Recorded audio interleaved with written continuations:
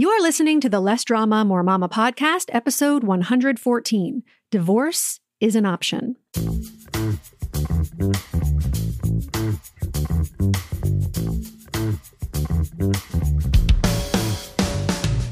This is Less Drama, More Mama, the podcast for moms who want to feel calm, in control, and confident about how to handle anything life throws their way. If you're ready to go from feeling frazzled and disrespected to feeling calm and connected, this is the podcast for you. I'm your host, Pam Howard. Hey, Mama. This episode is airing the day after my birthday. Not sure how I'm going to be celebrating yet because I'm recording this beforehand, but I do know that I'll be celebrating with my kids and eating homemade brownies. So what more could I ask for? And I want to remind you that the entire month of October, I'm celebrating by giving you a gift when you become a private client of mine. You'll get a birthday box full of gifts from me in the mail. And for anyone who participated in the Chill Out Challenge this summer, you know I give some amazing gifts. Spots are limited though, so email me at pam@lessdramamoremama.com if you're interested. In today's episode, I want to get a little personal with you and share a little bit about my divorce, because I want to illustrate the power of our thoughts and how sometimes a well-meaning, well-intentioned thought can really hold us back in life and keep us stuck. So first, some backstory. My parents divorced when I was 11. And while there were certain clues at the time that led me to believe my parents were unhappy in their marriage, I really didn't see their divorce coming. I remember sitting on the bed in my parents' room watching an episode of Growing Pains when my mom said she and my dad wanted to speak with me and my sister in the family room. Now, formal family conversations like that never really happened in our house, so I knew something was up. My sister, who was 17, pulled me onto her lap and held me tightly. Then my mom announced, "Your father and I are getting a divorce." I screamed, "No!" called them a choice name, ran into my room and slammed the door.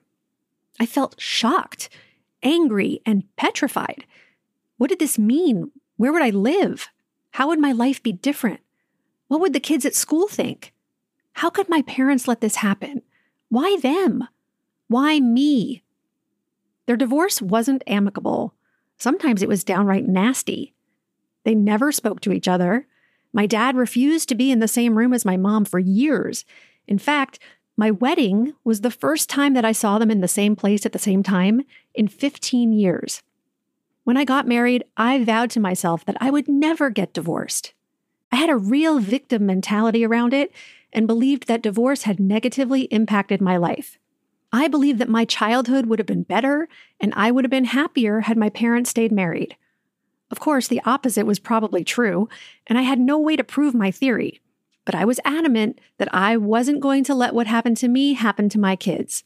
I understood that marriage was hard work, and I was willing to do whatever it took to keep it intact. I told myself, divorce is not an option. Fast forward a few years after Marissa was born. My marriage hit its first big bump in the road when I discovered that my husband was dealing with an addiction. Ashamed, I didn't reach out for support from friends and family, except my mom.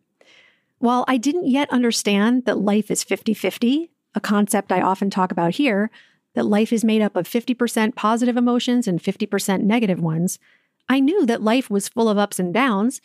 I reminded myself that no one's perfect, and I believed in unconditional love and the idea that when two people are devoted to each other, they can conquer anything. But as the years went by, there were more and more problems in our relationship. More addiction, less trust, less communication, and less connection. Still, I thought to myself, divorce is not an option. That thought seemed so innocent. It seemed so noble. I wanted to save our marriage for our sake and for the sake of our children. I believed on some level that this thought protected me and would ultimately prevent an outcome I wanted to avoid. I thought that by staying married at all costs, I would avoid feeling ashamed, disappointed, angry, and scared, even though I was feeling all of those things already. My resistance to the idea that divorce was an option and had always been an option kept me in denial about what was happening in reality. My thought obviously couldn't prevent or control my husband's actions. What it did was make me feel pressured, resentful, and desperate. So I wasn't showing up as the wife, mother, or woman I wanted to be. I literally spent years suffering because of my thought, divorce is not an option. Had I believed that it was an option, would I have left him instead of him leaving me? I don't know. But perhaps I would have stopped fighting with reality and accepted the idea that life doesn't always go as planned, and that no matter what happens, I'm strong enough to handle it, because the worst that can happen is an emotion I create with my own mind. I wanted to share this with you because you might have a well-meaning, innocent-sounding thought that you're believing that's keeping you stuck and preventing you from accepting reality. One example I hear all the time is, I just want my kids to be happy. It sounds lovely. How can a thought like that create suffering? Well, when your kids aren't happy 50% of the time, that thought feels terrible and causes you to try to control their emotional experience. Another example is the thought, I don't know what to do. Again, it sounds innocent and true, but thinking it blocks you from accessing your own wisdom and keeps you stuck in indecision, confusion, and overwhelm, so you don't take any action at all. Last, I coached a client recently on her sneaky thought, my husband and I don't communicate well. She believed this was a fact, but it's just a thought that feels awful and then creates disconnection and communication problems. Doing thought work with the help of a coach enables you to find all those sneaky little thoughts that aren't serving you in your life and helps you see the results they're creating.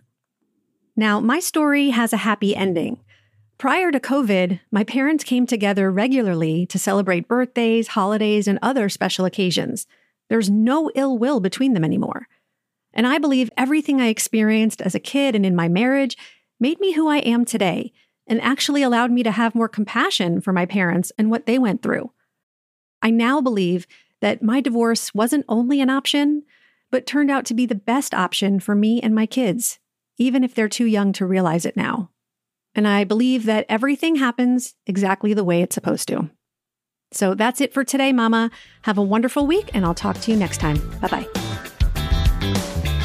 If you enjoy listening to this podcast and you're ready to feel calmer, more confident, and more at peace in your family and life, I invite you to sign up for a free consultation with me to learn about how my coaching can help you achieve the exact life you want. You'll take the concepts and tools I share in the podcast and apply them to your own life. And as your coach, I'll be there to support you every step of the way. Go to lessdramamoremama.com/mini and sign up now.